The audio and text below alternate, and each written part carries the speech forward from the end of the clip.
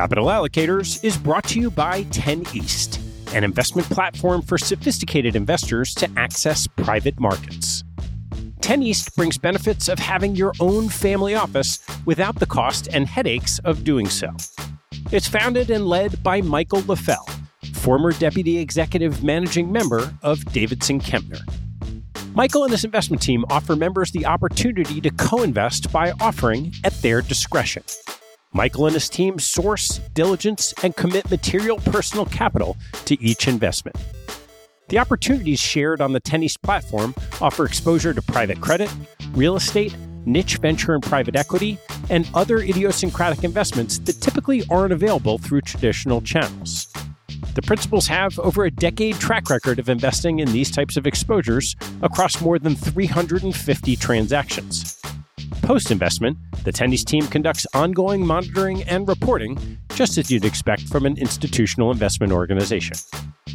I've known Michael for about a decade, and after becoming impressed by the quality of 10 East offerings, its research process, and high-quality investment team, I became an advisor to the organization and investor in multiple offerings.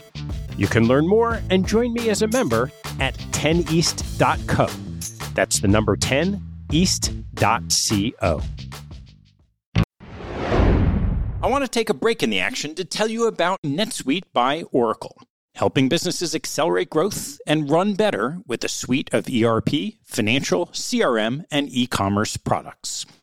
Here are three numbers for you to remember: 36,000, 25, and 1.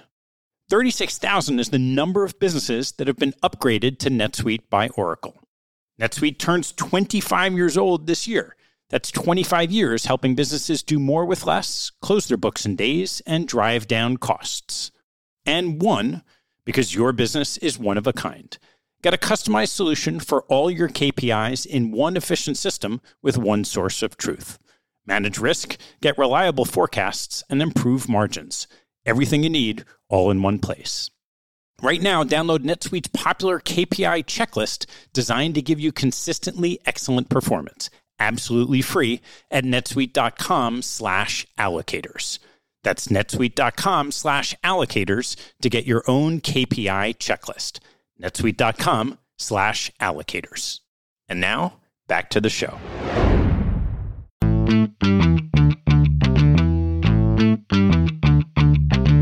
Hello, I'm Ted Seides, and this is Capital Allocators. This show is an open exploration of the people and process behind capital allocation.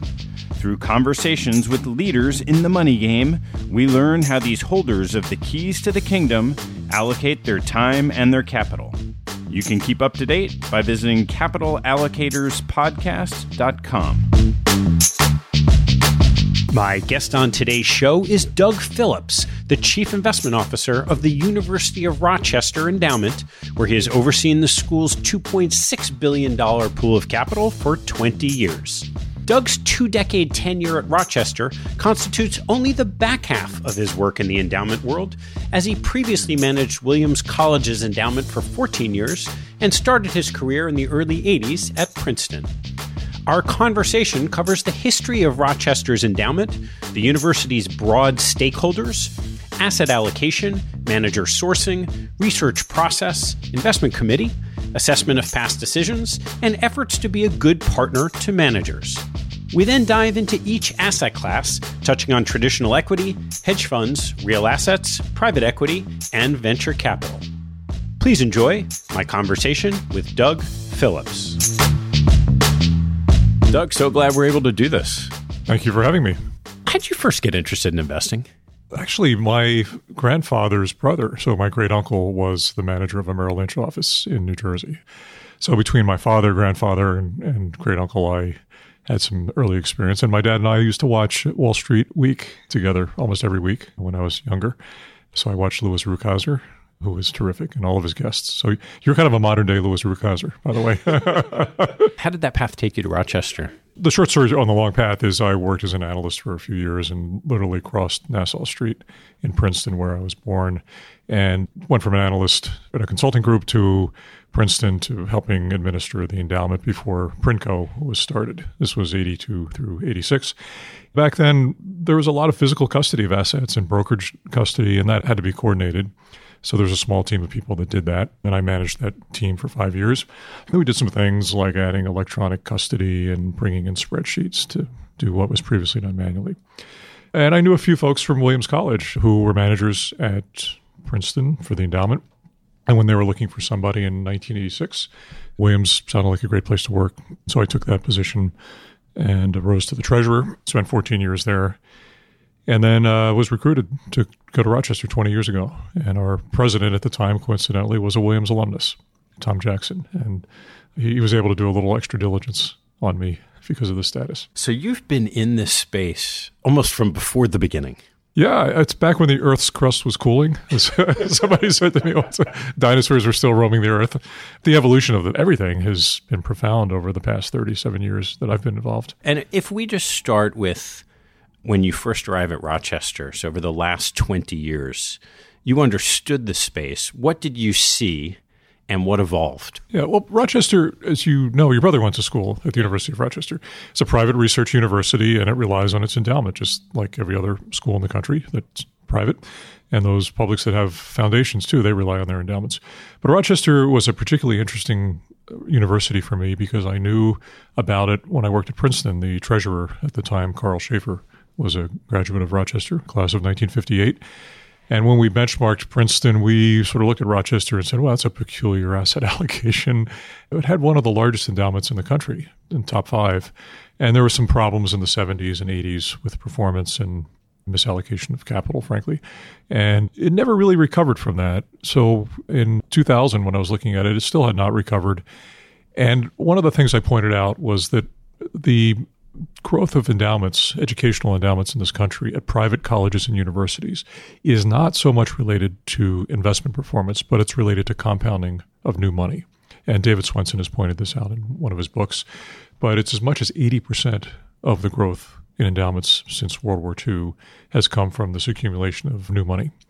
And of course, if you manage it poorly, you get poor results or you're in the headlines for some problems in the organization, those monies will start to shrink or disappear. So the challenge for Rochester was to kind of get back that support from the alumni.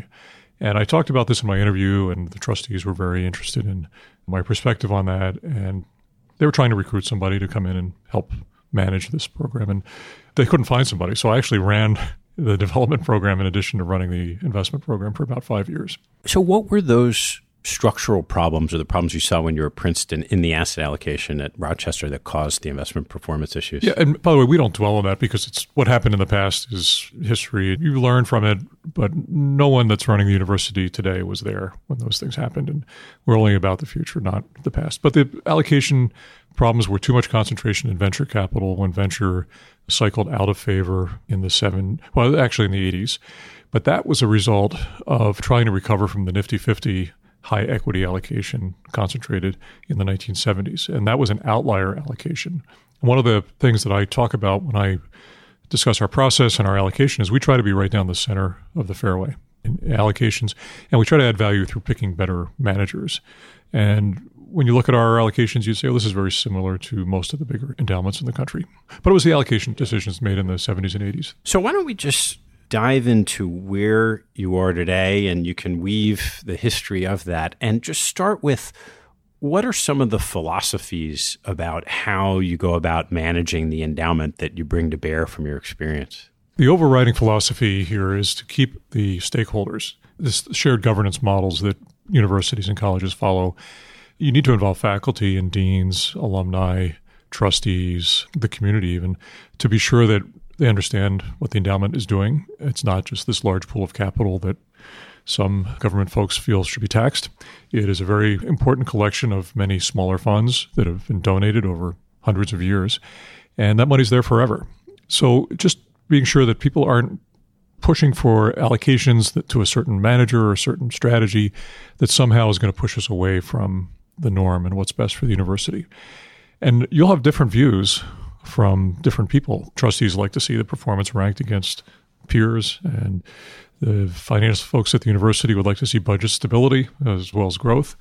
And the deans, I think, want to see more money for faculty and scholarships. So trying to coalesce all of those different viewpoints is an important part of the job. How does that coalesce in how you approach the investment problem at Rochester as opposed to maybe what you see at some other institutions, you say peers, that you're getting compared to in performance? Yeah, Rochester, again, has some unique characteristics that influence our performance. They're not the key factor in it, but we have one of the highest revenue sources from clinical care because of our hospitals and also research.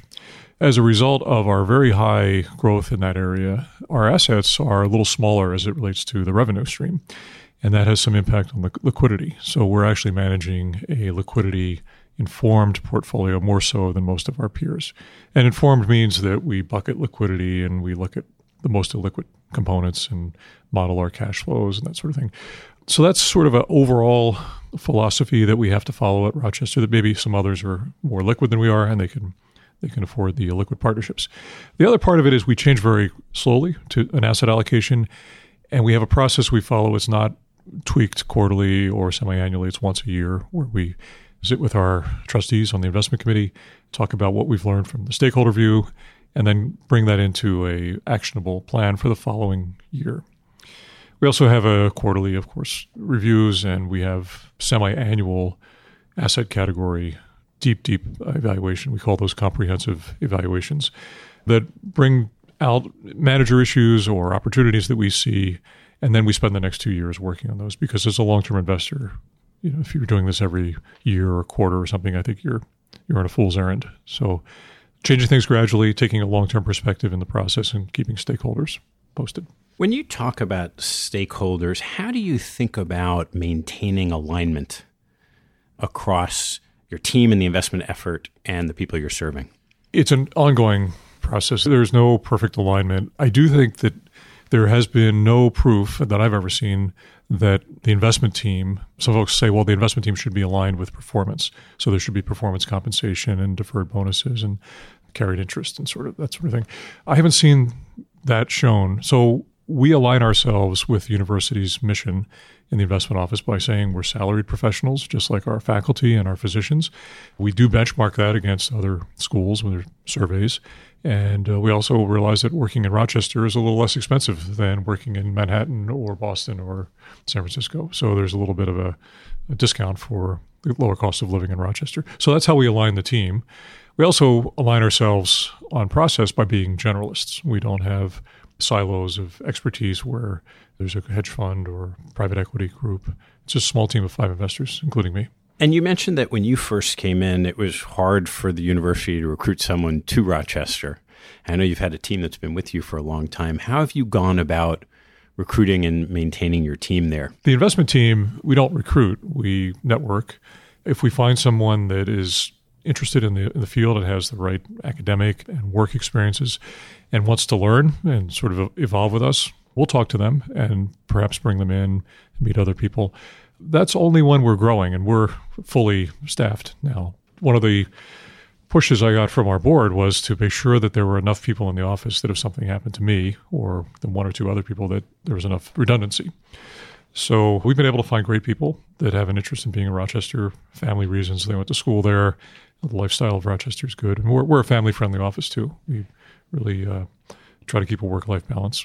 Great. Well, let's dive into the investment process and start with, as you worked through some of those basic philosophies and strategy, what does that asset allocation look like today? We are about 24 to 25% in the ground invested net asset value in private equity, including venture, which puts us about in the middle of the larger endowments. We have another 24 or 25% in what is a large category that is affectionately known as hedge funds, but it is a wide range of different strategies. If you bucketed those 2 main components in hedge funds, you'd find about half of it is in long-short, typically long-short managers with low correlation to each other. And the other half is in return generators that are very, very uncorrelated to our benchmark or anything else in the portfolio, including our long-short book. Then we have a real asset program, which is real estate, oil and gas, natural resources, that is winding down. It's a little less than 10% today. Not much money going into that category. So frankly, it's been our most disappointing area. Public equities is about a 33 to 35%, roughly 10 to 11% U.S. equity long, and the rest is outside the U.S., and more than half of the outside the U.S. is in emerging. How many managers do you have in each of those buckets? We can just start walking through those buckets. More managers on the alternative side, so more on the hedge fund and private equity side, and fewer on the public side. We think it's better to concentrate on fewer managers that have alpha-generating capabilities. What does more and fewer amount to? Well, total headcount on manager, the roster is currently in the low 60s. It's going to stay there. That's come down from close to 100. And if you include wind downs and legacy side pocket things, there's probably about 110 relationships currently, but 50 or so of those are finishing. I'm going to get into that manager selection process. And before that, do you derive that asset allocation starting with looking at peers and saying, as you said, we don't want to be too different, or is it based on some risk framework? It's both. The peer allocations, first of all, they're a backward-looking time frame, so you're never going to know what schools are doing going forward. We do try to understand schools by visiting in their offices and learning about them, and we welcome those visits as well. And our philosophy as it relates to peers is, since we're not performance comp-based, we want everyone to do well, and we're smaller than some of the larger endowments, so we're not going to take capacity if they have a manager that they like. We sometimes tag along. But generally, we are a bottom-up manager sourcing allocation group. Risk plays a part of it. As I mentioned earlier, liquidity plays a part of it. The annual planning exercise looks at allocation models and ranges of returns for asset categories going forward. We use a lot of mean reversion to what we think is fair value on categories. Then that is also conveyed back through our finance folks so that they know sort of what we're thinking about when we're doing the planning on asset allocation. Do you have a certain investment objective? We do, through the modeling, come up with a number that where there's a percentage likelihood over a 5-year period that if conditions hold today, that we think we can earn that. And that includes alpha generation above the benchmarks, which include benchmarking against other managers in the category, as well as our public benchmark. That has historically been in the 7 to 8% nominal range, which is not a bad return if we can achieve that going forward. And we typically have a lot less volatility than our benchmark as well. And does that then allow you to dial up or down what the sort of expected returns you'd communicate to the board just based on market conditions?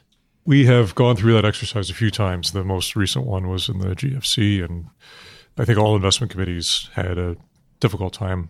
They're struggling with the idea of allocating capital, if you have it, to assets that were on sale versus saying this is an unprecedented change in our financial structure and we should be really careful in that environment. We tend not to change too much when something comes along like that. We work within allocation bands ranges, which are fairly broad for most categories.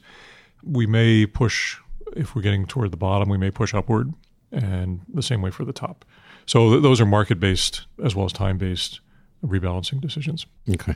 Let's get into the manager selection process, and then maybe we'll go through asset classes separately. But where do you come up with your manager ideas? We have, if you could picture a Venn diagram, I know your listeners won't be able to see this, but I have it in our annual report to our stakeholders. But our Venn diagram has 4 circles, and in the center are the managers that we are most interested in. One circle is our investment committee. They have lots of connections in the world, and they bring us ideas. The other is a consultant. I won't name the consultant, but we have a firm that is well respected in the endowment and foundation world that has some sourcing capabilities that maybe they see something that we haven't seen. We use that. We also use the peer group. And what I think the 4th circle is that most endowments don't always think of is we ask firms that we're interviewing who they think are good competitors, and we meet those firms. So somewhere in the circle, the convergence or overlapping of those 4 circles is where we get our best ideas. Of the circles, the one that probably has the most weight, the biggest, deepest circle, is from the peers. And again, not going to conferences or looking at surveys, but just going around when I'm here in the city, visiting our friends at other endowments. And how collegial is that process? Some schools won't see us, frankly, but I think if we're open to explaining what we do, the schools that we've talked to sometimes pick up something and they say, wow, that's really interesting, and I'd like to incorporate that. And the same for us. We'll hear some things that we want to put in our process. So I think most of them are pretty open to it. But you also have to avoid groupthink. If you went around to all the endowments, larger top 20, 30 endowments in the country, and spoke to them, they'd all be different. There's no uniform approach. So there isn't some common there's always a common thought process in the manager community that, these endowments, foundations, they all invest with the same subset of managers. There are names that we've heard spoken that we're not investing in, and names that we're in that nobody else knows about just because they're small and they fit us. There's not enough capacity. But there is a convergence around certain names, and some of them are longstanding 30, 40-year-old firms that have had good succession planning, and so we're in some of those firms. What do you think are the characteristics of the most successful investment firms?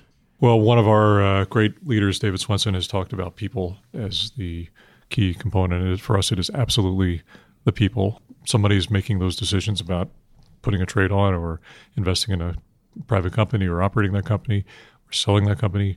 If you can't trust the people, it's a non-starter. That gets to be very difficult because it's a gradation of talent and capabilities in people, and most of them are really, really good. I find that by interviewing many, many firms, and I have 38 years of doing this, you tend to notice little subtle differences in the way people act, and you tend to pick up, just in your diligence on firms, you tend to pick up stories from other investors. Maybe there's just a little something that's not quite right. So we really do try to find the best people that we can trust and be a long-term investor with them. What are some of those little things that are both positive and negative that you've picked up over the years? I think one of them is the way they lead the team internally. Is this a very top-down organization, or is it flat and collegial and highly productive? If you've got a very strong leader at the top, sometimes that creates tension and there's defections and turnover. We do like to see a group. Obviously, the leaders have to be very strong, but you want to see a productive meritocracy, I guess is the right term. Some folks say that, but they're not really doing it. The other thing we get nervous about is the firms that are always talking their own game and don't have the perspective of maybe some challenging times, and are they humble about what happened in those times, and do they hang together? Did their investors stay with them? So those are some of the things, Ted. How do you think about that differently from a larger firm where maybe decision-making at the security level is going to be decentralized from a smaller firm where you're really investing with a person leading maybe a smaller team and making the decisions? We tend not to invest with large firms, at the outset. No bad feelings about any of the large buyout funds, for example. We don't have any of those.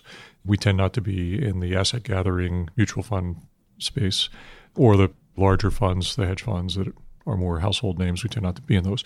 So somewhere between the very small owner-operated entrepreneurial firms, which we like to a degree, and the asset gathering large firms, that's where we tend to like the size.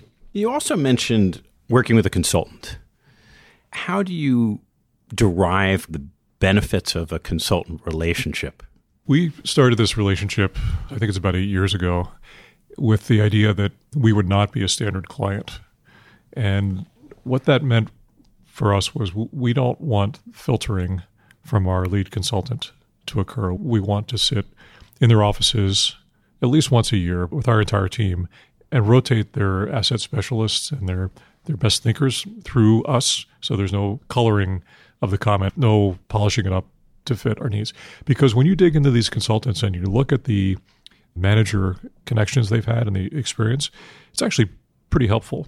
So we think of them as an extension of our team rather than a sort of top-down consultant that sits in between an investment committee and a team. It's not how we use them at all.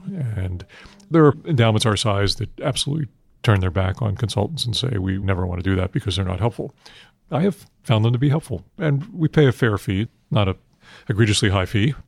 And it's been working for us. Where do you get the most leverage? I would say not so much on the manager sourcing. It's more on thinking about allocation and structure, like weights on positions, some things we haven't thought about. Occasionally, I think there are 2 managers that have come through that relationship that we hired that are good. But the other part of it is the second set of eyes and ears on our materials. We use them as a little bit of a shadow investment committee. So when we're writing our quarterly report, we'll have the consultant run through it and say, well, here's something you might want to think about, or maybe this is you going off in a direction that's not the right way. So they're helpful. And it makes our committee meetings more effective by having that second set of eyes and ears. What does your research process look like on an individual manager? Because we're generalists, and of the 5 investment officers, I'm one of them, we're very, you hear that word cohesive a lot, but we're very tight. We all work within shouting distance of each other in the office. We meet once a week to talk about ideas that we've surfaced. There's no compensation if you source an interesting manager that gets put in the portfolio. What happens is our team is out meeting firms in every city they go to based on these referrals that we have. They come back and they will talk to me about it and say, I think this firm should go into our process where we have the 5 of us talk about opportunities. To get in the process, there's 2 kind of gates that we use. One is it's got to be an augmenting manager. So it does something that we don't currently have in the portfolio, and it's a direction that we're leaning toward. So that's an augmenting gate. And we've been hiring more augmenting managers in the past few years than we have in the other category. So the other gate is replacement. So if we have a firm that we're probably not going to continue, so no re-ups, or maybe we're going to trim or leave, and we have a stable of firms that we're looking at to put in their place. So augment or replace are the 2 gates. So when there's 5 of you traveling all over the place and you have your portfolio to monitor, you have managers you're meeting all the time, how do you gather and keep all that information in an efficient way? Yeah, this is a point I made because you're managing the torrent, I like to call it. There is an amazing amount of information that comes from current managers and prospective managers. Tracking, getting down to the firms that you're really interested in and tracking them deeply is part of our work. So we have a system. There's a person that manages that for us. There's a certain amount of inbound inquiries that go through that. They get assigned to an analyst, and then maybe they go up to a investment officer. But managing that torrent through a system is very important. That system also has sort of a hot button that anyone in the office can click that button on a particular piece of information, news or manager, and that goes right up to me. And that comes to me daily. So if there's something that needs my attention, I know about it right away. Yeah. So whether a manager is a potential augmentation or a replacement, what happens is it from that initial instinct of a meeting through the process? Usually the first variable is time. So it's not as if we find a firm and 6 months later they're in the portfolio. It takes us about a year or 2 to decide whether we're going to be moving ahead. One thing we do with our committee, we have complete autonomy on hiring managers, but we don't want the committee to be surprised ever. So we thumbnail managers that we're interested in. Thumbnail is a half a page in our quarterly report, and we say this is a firm that's in the pipeline for potential hiring, maybe 6 months, a year down the road. If you know anything about the firm or you know somebody you think is better, let us know now so that when we produce the hiring memorandum, we're not going to surprise you or you're not going to surprise us. So that process has evolved over the years. And, there's all the things that go into the actual hiring, so contract review and operational diligence. And we do reference checks, particularly on any investors that have left the firm. We like to talk to them. When you're sitting in Rochester, so on a day when you're not traveling or a week you're not traveling, what do your days look like? There's a cycle. There's a cadence to the work. My daily activity is looking at manager materials, talking to the team. There's a weekly cycle, which is our internal investment committee meeting, which happens 2 to 3 hours every week. There's a monthly activity where we're looking at our portfolio each month, closing and just sort of how did we do, knowing that there's latency on reporting from privates. Quarterly, there's the committee cycle, which we do, and then annually there's our report. But then there are these biennial activity where we talk to our committee about the big asset categories and what we're thinking and seeing. So preparation for those things, too, that takes a little bit of time. We do a lot of writing in our office. We never present something that hasn't been thoroughly, what we call group edited. We sit in one of our conference rooms, we put up a screen, and we look at every single sentence in the recommendation, and we pick it apart, and we take a devil's advocate position. So that's a lot of fun, but I like to read those things beforehand and have my comments ready to come into the meeting. And as a team of generalists, we find that it's very helpful to get together in that way and talk about decisions. How do you ultimately make the decisions on your team? Well, by the time we get to a hiring memorandum to our investment committee, so we produce it's probably a 12-page hiring memorandum. It has listed everything that we know about the firm, and that's the key. So there's no hiring memorandums that we produce that somehow are just going to disappear and we're not hiring the manager. That's a very serious undertaking for us. And one of the things we've learned over the years is that in those memorandums, we actually put in something we call what could go wrong. And the things that go wrong with investments are typically not always identified in our risk section. So we look at organizational behavior and just other things that might come into play. And then you mentioned that you make the decisions independent of the committee. How do you integrate your whole process with the committee in addition to sort of the thumbnail of a manager? I'll tell you, we have an extraordinary committee. We have some very well-recognized investors and leaders of financial firms. They understand the need to delegate and take a governance role rather than a hands-on operating role for investments. And also because I've been there a long time, there's a great deal of trust that's been built up between the committee and me as the chief investment officer. So integrating it, again, this process of thumbnailing and the annual report that we do for our committee, you have a copy here in front of you. We do an extensive look back on all of the decisions we've made. And now we have 20 years worth of these decisions. And we evaluate these decisions on whether they were a good decision or not. And when we go into a new investment, we have a phrase we call it prospective hindsight. So we look back when we made similar decisions and we say, looking today with hindsight on what we've learned, are we fully incorporating all of those things into our process?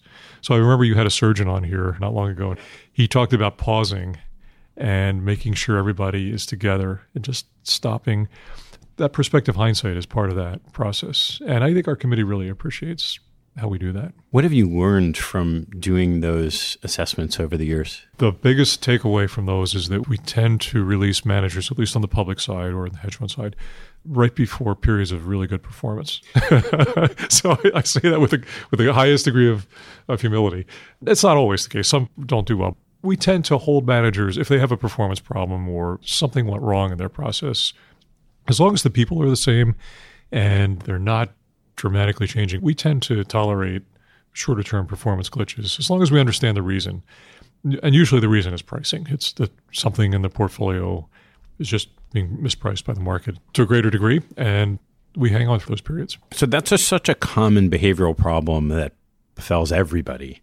When you're thinking about your portfolio today, inevitably there's a manager somewhere in that portfolio who hasn't been performing great. Think about a specific example. How do you dive in and figure out, okay, we're just going to hold on because the performance isn't good. And other times the performance not being good is a signal that, it might continue to not be good. Boy, I should end the interview now because now I'll have to talk about our secret sauce. No, we have a process a little bit that's called watering the weeds and trimming the flowers. So if we have confidence in a manager and the performance is poor and things are otherwise good, we may increase the allocation. If a manager has had very good performance and particularly if we're moving in a different direction, we will trim that firm despite good performance. And then firms will say to us, wow, it's really interesting that you're trimming after we've had a good year. And we'll say, well, it's not for allocation reasons. It's just our philosophy. And that has been additive to our process by moving money to managers that have underperformed, particularly if their category is a little bit depressed we talk about our risk and planning model. If we see opportunities in that area, we'll increase the size. And how do you balance that with the reality that a lot of the managers you'll have in your portfolio are highly desired?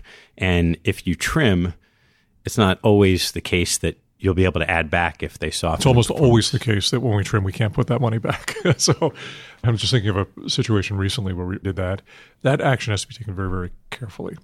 And an explanation to the manager about why you're doing it so that if they do have capacity in the future and you'd like to put more money with them, you can still have a spot. Firms really appreciate the candor from us in explaining why we're taking money. How do you think about the math of that where, let's say you're right, and the managers had excess short-term performance, so it's an opportunity to trim. But if you look out 5 years, you still think they're going to add a tremendous amount of excess return. That case happens fairly often, and in many cases we won't trim just because of performance. And we like a firm to get bigger as a part of our portfolio because of performance. So there are, out of our 60 or so firms, there's probably 10 that we're just leaving alone because we still like the opportunity, the runway ahead of them. And if we bump up against our overall category limits I was mentioning earlier, that we have ranges that we work in, then we'll explain we're at the top of our category and we have to pull a little bit away. But that doesn't happen too often. At a certain size of assets, and you're probably in that spot, it's not easy to necessarily differentiate your capital from someone else's. You're not so big that you're the largest client in many instances. How do you think about being a good partner to managers? I think the overall comment that I hear most from managers is, are you going to be on our doorstep a lot with quarterly operational due diligence updates? And are you going to nitpick us on our results, looking at how far down in the portfolio? So if we're going to be a high maintenance, obviously we have a job to do for diligence and monitoring. But if we're going to pester them, that means that we're not going to be a good client. So there's a balance between informing and pestering. And I think we're respected as a good endowment client. And sometimes a manager will refer us to another firm that they think would be a good fit for us, for our portfolio as a result. So good, that networking and being respected as an investor helps. Let's walk through some of the asset classes, and let's start with the largest bucket, this traditional equity. What are the characteristics of the type of managers you like to have just buying equities? First of all, the overriding characteristic in almost all cases in our managers is concentration on names. And what does that mean in terms of numbers? Anywhere from a dozen to 20 typically. But there are some firms that have in the 100 range. We like to see managers that have very deep knowledge of their companies, but are also aware of the macro environment. So they're staying away from higher priced securities that are likely to have problems if we hit a recession or earnings glitches come along. So there's a value tilt. We think of that more value, and that's been a little harder for us recently. We also benchmark against ACWI, not the S&P. So it's a global mandate. But we re-weight the ACWI based on GDP of the countries that it represents, so that it tends to overweight emerging, for example. So the cap weight versus the GDP weight makes the GDP weight benchmark tilt in favor of emerging And what economies. are the most pronounced? Is that China and India predominantly? Yeah, those are the big weights for us. But also Southeast Asia, there's other components in there. Not so much in the European area. Do you implement the emerging market manager allocations to country-specific or region-specific, or they tend to be more generalist? It's both, but mostly country, particularly China and India. And how do you find those managers on the ground in those countries? Those are sourced through networks. These are not mutual fund or household name firms. If you looked at the endowment investors in those, you'd see names that you'd recognize. How do you go about monitoring a manager with 5 people in Rochester on the other side of the world? One thing that we do to be as efficient as possible when we visit countries is we tend to do these meeting paloozas. So I think Charlie Munger talks about Lollapaloozas or something. But meeting paloozas are all 5 of us go to a country, spend a week there. I'm getting old. It's very hard for me to keep the pace with our younger folks, but they'll want to do 5, 6, 7 meetings in a day for 5 days or sometimes 6 days in a row, and just cover the gamut across the asset categories and across managers. So firms that we're investing in and firms that we're interested in those cities. So that can be in Mumbai, it can be in Beijing or Shanghai. How often will you do that? Once a year. Actually, for domestically, we might do it. 3 or 4 of us might do it, more than that. So New York is easy for us. Yeah. So is Boston and elsewhere. You mentioned in the hedge fund allocation, there's sort of long-short equity and then diversifying or uncorrelated. How do you think about the long-short equity compared to your long equity traditional bucket? Yeah, well, it's a good question because the long part of the long-short equity has beta to our benchmark. We tend to think of the long-short equity managers as having, for the short side, we want to see them outperform the inverse of a public benchmark. And usually it's the S&P or something like that we know that they're adding value on the short side. It's very hard in a rising market like we've had the past 10 years to do that. And not all of our managers do it every year, but we like to see that kind of performance. And on the long side, we want to see outperformance, obviously, against the long side, preferably the ACWI. And most of our long managers have more beta exposure in them than we typically might want to see, but it's been a good thing in this rising environment. One of the things we don't expect our long-short managers to do is to generate alpha against our long equity benchmark in a rising market. That would mean that they're pushing it too hard on the long side. And do you have a preference for either the focus of the fund, the size of their balance sheet, the structural ways they invest in long-short? Depends on the opportunity set they're after. I think it's very hard to have a large AUM and chase large stocks that way. And what does large AUM mean? 5 to 10 billion and up. There are some that are 20 to 30 billion. We're not in those. The smaller AUM firms tend to be younger, more aggressive, and we like to have a mix of sort of those mid-size and smaller long-short managers. And you had mentioned earlier that even though long-short managers aren't correlated to each other, how do you go about structuring that piece of the portfolio so that's the case? Well, we look at the components they're investing in, whether it's sectors or companies, and they get put into a correlation matrix, and we look at vol and many different factors that are in our model. We have our own modeling software. But then the real part of it is sitting down with those managers after having the knowledge from your existing portfolio of managers and saying, is this really differentiated? And is it likely to continue to be differentiated in the future? It's hard to do, and it doesn't happen very often that we add a long-short manager. But when you look at the firms we've hired and the performance, they really are uncorrelated to each other. It's remarkable. So the process seems to work for us. What's been the average length of those relationships? Oh, the longest one goes back to when I started 20 years ago, and it was a firm I knew when I worked at Williams College. And I did pull some of the relationships from Williams. And Williams is still invested, but I was able to get us a spot at the University of Rochester. But 20 years. And on average? 7 to 10, probably, on a name-weighted, not a dollar-weighted basis. And how about the uncorrelated or diversifying? Other than the return stream, how do you figure out which managers you want to have in your portfolio on that side? We like firms that have the ability to allocate capital in periods of very unusual pricing or economic environments and have a deep bench of people, particularly the multi-strategy firms that have been around for 30, 40 years, that make very consistent returns that when you look at the sources of those returns, they vary from year to year, 3 5-year periods. And they're not afraid to take a bigger swing when those fat pitches come up.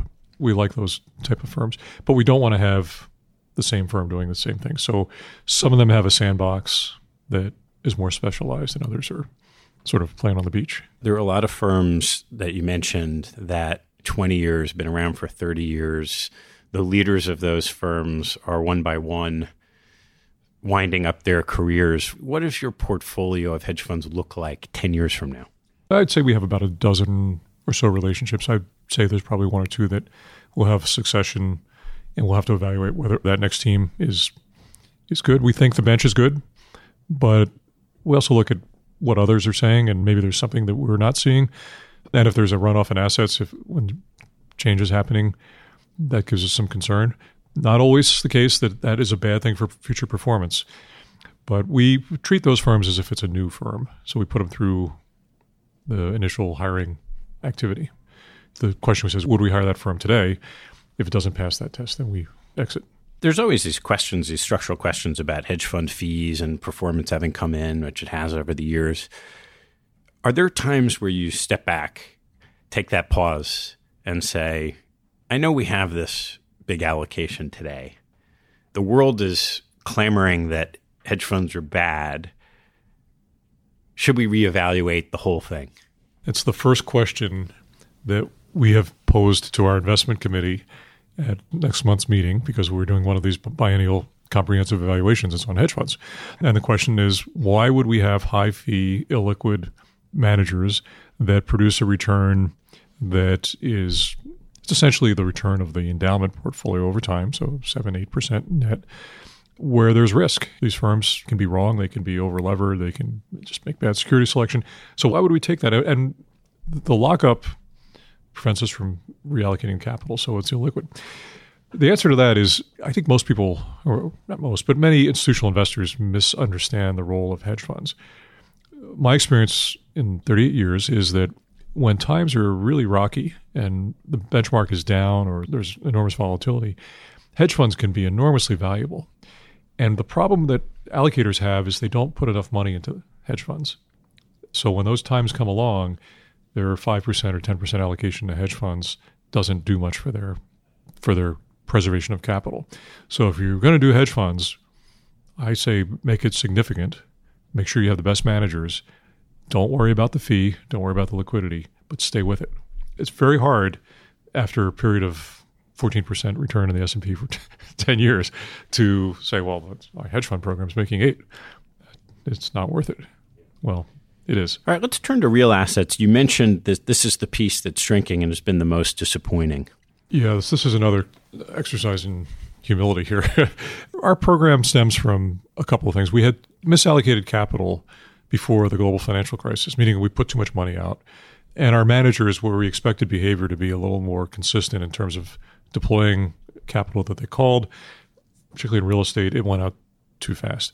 We also got caught in the commodity cycle. You saw that natural resources were the worst performing component of the S&P 500 for the past decade.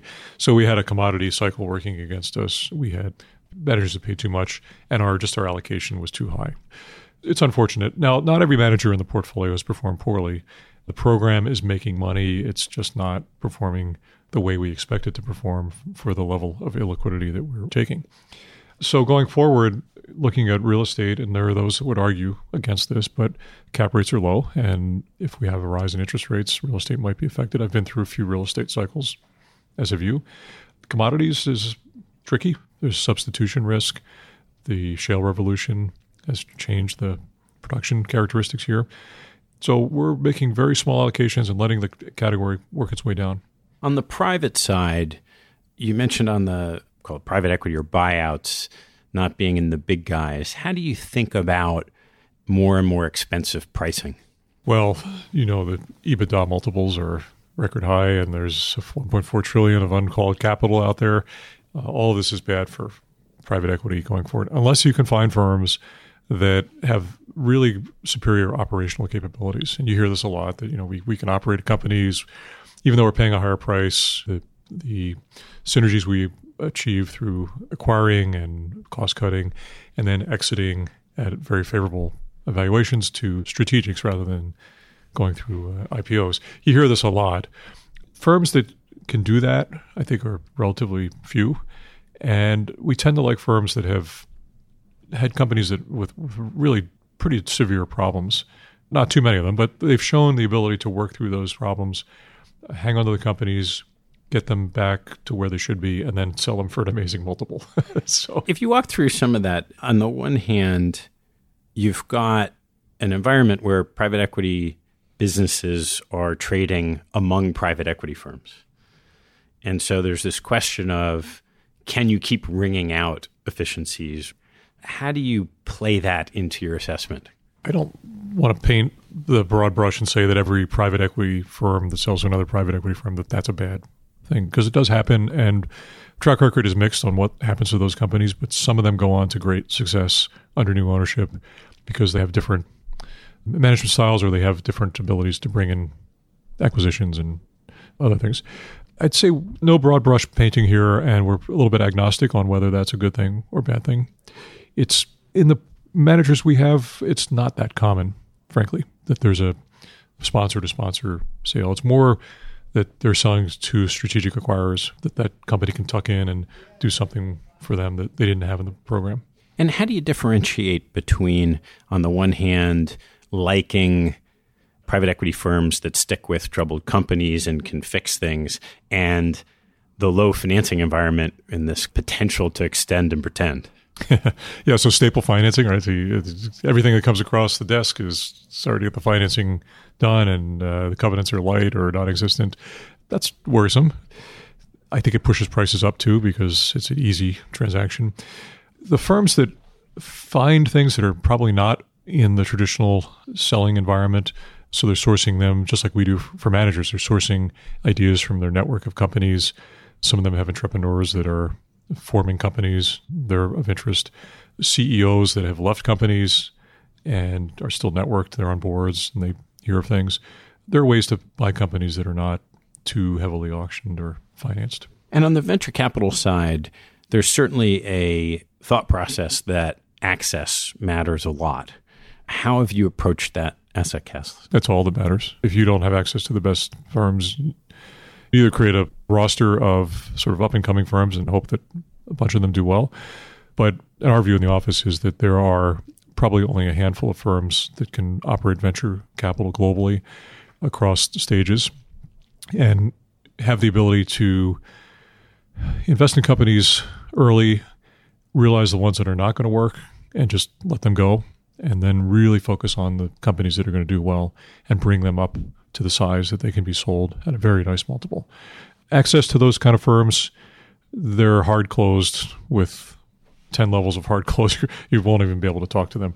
Here, some past relationship work has been my secret. I just have known a few firms, and we're in one very, very well-known firm that's been great for us. But we were able to access that firm at a time when others were shunning venture, and that was right around the tech wreck. And you have to be a very, very good limited partner to access firms like that. What did that feel like for you? Right, there was a reason why other people weren't stepping up at that point in time. I give credit to our investment committee. They were with me when I started in 2000, right around the tech wreck, on the idea that there were some dislocations happening in Palo Alto, frankly, with the uncertainty about LPs being interested in funding their commitments. And our committee was great. As a new CIO, I said I'd like to buy some of those LP interests, those commitments, and sit in, I think we bought 12 of them, become a limited partner in some of these firms through the secondary purchase, which we did directly. And we also purchased fund of funds. So once every 20 years, you get a shot at that apple. I don't think I might not ever see it again. I mean, given the appetite out there, and the other secondary programs have evolved to they're pretty mature, so there's a lot of money out there. So on top of this asset allocation, which might look like other endowments and a process you've been involved with for 2 decades to try to get at the best managers, we've also talked about your interest in certain key themes that are happening in the world. Why don't you talk about the ones that most excite you? Well, the theme I focus on is that I'm an optimist about the world. And obviously what's happened in China, the movement of people into the middle class and their economy still growing the fastest in the world. The reliance on China's internal economy, I think I just read that China's exports to the U.S. now are just 4% of their GDP. So when you see something like that, and again, that's something I'll never see again in my life. The other themes that we followed are just generally changes in the U.S. too. We've become a little more divisive country, in case you haven't noticed. But there are companies, the tech companies here are some of the best in the world, and investing through venture and other things in technology is great. Biotech advances, people are living longer, living healthier. We actually have less violence in the world today. It's astounding to think that with all the news media, but we're living in a great time. There's a professor at Harvard who wrote about this. He said he's not an optimist, he's a realist, but he just looks at the statistics in our world. And cancer survival rates, 5-year survival rates are through the roof now. You really can live a long time if you have cancer. Education rates, thanks to places like the University of Rochester, where we give a great financial aid to our students, keep going up. So high school graduation, college graduation, graduate school, it's a hockey stick for the U.S. and around the world. How do you think about integrating those key themes into impacting the portfolio? We look for managers that are aware of that. If they don't see the world evolving in a good way, there are always going to be these problems that come along. But generally, we like to see firms that are tracking with consumer behavior, technology, particularly biotechnology, a little bit light in biotech. But we like to see managers that have a view. We also like to see managers that have a perspective on, particularly on the short side, things that are problematic in companies, fads and potential failures coming, and can identify things that are overhyped and ready to go against those. How do you think about your competitive advantage compared to the rest of the allocation world? I said something earlier. We want all endowments and foundations to do well. We don't have any proprietary knowledge at the University of Rochester. This is charitable money. It supports a wide range of activities across the U.S. It's one of the best parts about our country is how these donors have helped assure the future of activities, whether it's healthcare or education or whatever activity they're enthusiastic about, they can perpetuate it. So when we think about competitive advantages, I don't really like to think of us as competing against other allocators. I think we should be collaborating with them Size, if you had to look at one thing about us, $2.6 billion, that's a reasonable size. So we can take bite sizes in $20 to $50 million increments, whereas a $25 billion endowment, if they're in the same philosophy of concentrating on managers, that's a $250 to $500 million allocation. That's a lot for a smaller manager to allocate. But we're also of a sufficient size that we can hire good people, like the five of us, and it's a meaningful portfolio. Well, great, Doug. Let's turn to some closing questions. What's your favorite hobby or activity outside of work and family? I have to be careful because I have a lot of hobbies, and I don't want anyone to think that that I have too many. But yesterday afternoon, I was stepping off of a chairlift skiing in the Finger Lakes area of Western New York, which is a beautiful place to live and work, frankly. But I play a little golf and do a little fishing. I'm a scuba diver also. So my wife and I have a pretty adventurous life, and it's fun. That's great. What's your biggest pet peeve? I don't really have pet peeves. I think I have fairly thick skin to a lot of things. I do wish people sometimes would not offer so many opinions without having the facts to support their opinions. Across the world, I see that, and I try to avoid that kind of behavior myself. What about on the investment side? I mentioned earlier, Talking Your Own Book, that this is what we do, and we've got our blinders on, and I accept that there are very good specialists in categories, but sometimes externalities come into play that firms aren't always aware of, and I like to have people that kind of step back a little bit and say, I understand there's other things happening in the world, and here's how it could affect us. But if they're just on their own book, and that's all they talk about, I think they're missing something. What have you learned recently that's most stayed with you? What stayed with me recently is what I was talking about earlier, the longevity of people and health, and how as a society we're actually doing pretty well for most of our citizens. As a capitalist society, we're going to have some poverty, and it's unfortunate that we continue to have that, but I'd like to see less poverty. But I think our country's doing pretty well. How do you and your team use social media? Zero. I don't see a use for it. So we don't use Twitter or Instagram, or I had a LinkedIn account. It was a personal account, which I didn't find useful, so I got rid of that. But I think some of our folks personally might be using those things, but it's more for family, friends. At least I hope they're not networking with our managers using social media. What teaching from your parents has most stayed with you? My dad served in the Air Force, and so did my wife's father. He was an Army officer. And I picked it up from my dad, a love of traveling and seeing things and experiencing it firsthand. He was stationed in Korea and Japan and England and spent part of his time at RCA up in Canada and Saskatchewan. But meeting different people, being willing to endure the occasional hassles that come with travel, and particularly being in Rochester, which is third largest city in the state of New York, 1.2 million people, but it is a little bit out of the path of most people. So we have to spend time on the road. And I think I picked that up from my dad. What life lesson have you learned that you wish you knew a lot earlier in your life? I think the value of being a good colleague up and down the organizational chain at a university. I try to be that way. I think earlier in my career, I didn't really appreciate what value there was in reaching out to others at universities and colleges to internally just understand what they're doing and being sure that stakeholders is the word I've been using, but it's really just being a good colleague and understanding what the deans are trying to do with their schools and understanding particularly our donors too. Stewardship of endowments is a very important function. So explaining what's going on to the current donors and the families of past donors too. They really appreciate that. So I guess I would think of that as the relationship building. Doug, thanks so much for taking the time. My pleasure. Thank you. Thanks for listening to this episode. I hope you found a nugget or two to take away and apply in your investing and your life. If you'd like what you heard, please tell a friend and maybe even write a review on iTunes. You'll help others discover the show, and I thank you for it. Have a good one, and see you next time.